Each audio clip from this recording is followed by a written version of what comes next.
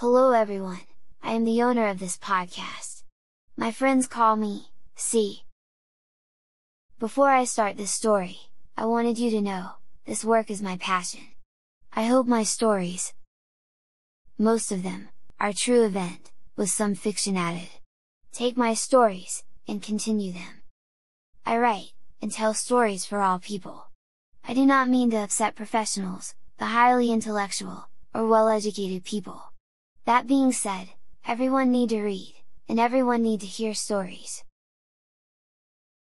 Thanks for listening, and enjoy my story. A year has come and gone.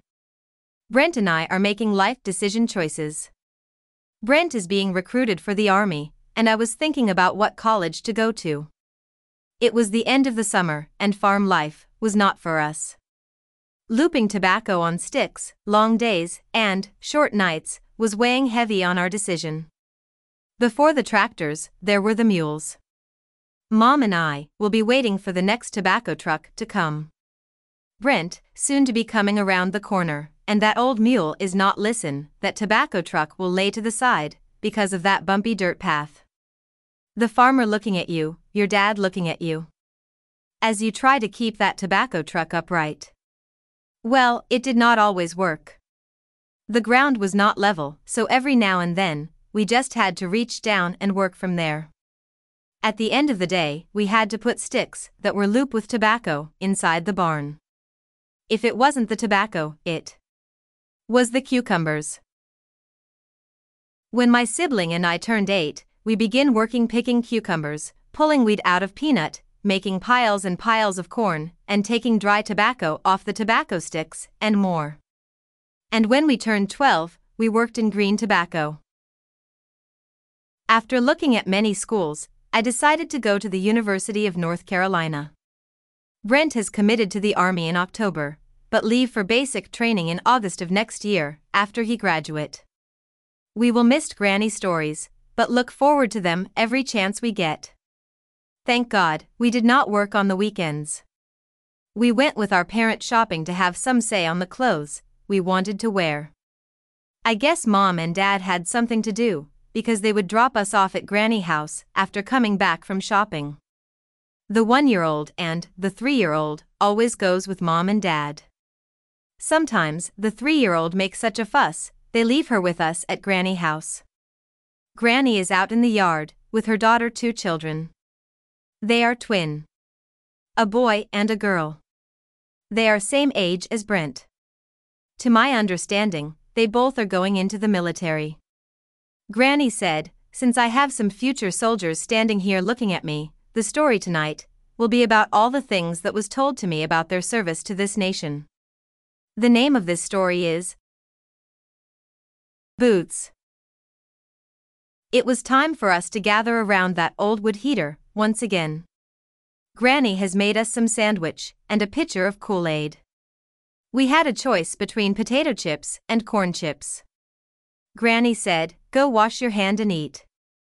And after that, brush your teeth, so they will not look like mines. We laughed. There is nothing like a ham and cheese sandwich, with chips.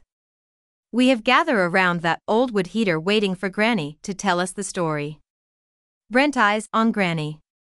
Willie and Derek, playing, being silly. The little ones, holding their rag dolls. Mary, Jerry, and I are catching up on school assignments. Something we should have already done. We did not go to the same school. Mary and Jerry is my aunt children. My dad's sister. My dad have a brother also that live in Virginia. Our uncle and his wife children are our cousins that sometimes comes to stay with Granny during the summer. The summer they stay here with Granny, we have wonderful time. Granny claps her hand to get our attention, and is now ready to tell her story. She began by saying, kids, everyone in here is affected by someone being in the military. Mary and Jerry, your father died in the Korean War, as most of you already know. The rest of you have older siblings that are serving now in the military. Your cousin and older brother, Milton and Barry, are away in South Korea. Granny started the story by saying, this story is about the life of a soldier, that just wanted to serve the only country he knew. Your older brother Milton wanted to serve his country. He left for basic training somewhere at an undisclosed location. He could not call or write home. I prayed and prayed for God to take care of him. After months of wondering where he was, he came home, wearing a uniform, standing tall, and looking good. Granny asked him, "Why didn't you write?" He said his training required complete silence. Your brother and cousin joined an elite team of selected soldiers called the Green Berets, a special forces group that trained in classified locations. He said that training was very hard. He said he was spitted in the face, called terrible names by others in training. He said he was afraid to go to sleep because of the disrespect and dislike by some of the white trainees. He was not alone, he had 2 other friends from school that joined the military with him. Your brother and cousin said if it was not for the black soldiers sticking together, we would not have made it. Being special forces, Milton had to jump out of a perfect moving airplane. Him and his friends were so scared that their chute was rigged not to open. They had to overcome those feelings, or it was going to drag them down. Granny said the white man is not the enemy. Evil, hate, and racism is the enemy. They had this feeling of not being accepted anywhere, but except for here. North Carolina. They were thousands of miles away, in a time where blacks were not valued the same. We are free, but there was a lot of hate in the world, and it was not because of color. It was greed and power. Will things ever change? That what was going through their mind. Milton said some blacks were disrespected more because it could been because of the texture of their skin. Light-skinned blacks were treated different than darker-skinned blacks. The light-skinned blacks were more likely to make friends with whites. They were more likely to make rank faster. Rank is a promotion, a better job, or duty, and if you still do not understand, more money in your pocket.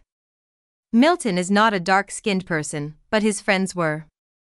You know your big brother and your big cousin, he did not shy away from his friends. What Milton and his friends did was to earn everything. By deed and hard work. They eventually made rank and gained their service members' respect, and they became brothers among brothers of all races in their unit. Think of the unit as a team or a club that you belong to. Nothing was perfect, but our training helped us to depend on one and another. Your brother Milton and your cousin Mary and Jerry told me that they were preparing to leave for Vietnam. Barry was assigned to the 2nd Infantry Division in Korea.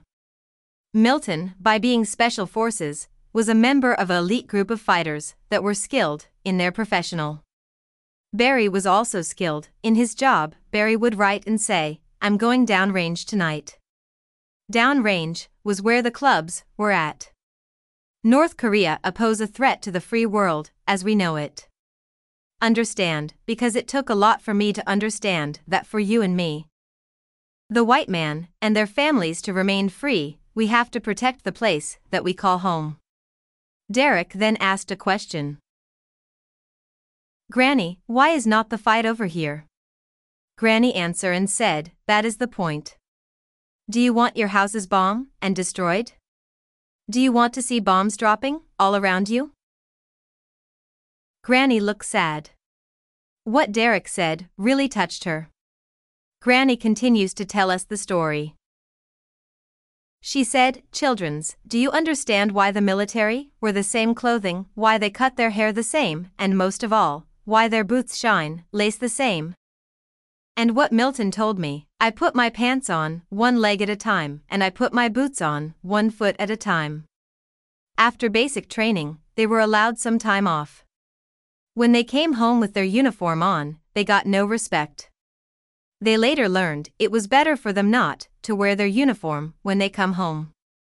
The war in Vietnam and other past wars was seen as crude to women and children. Granny said, maybe one day that will change. Granny then said, I leave you with this. This nation has wronged us, But this is our home, and we protect our home.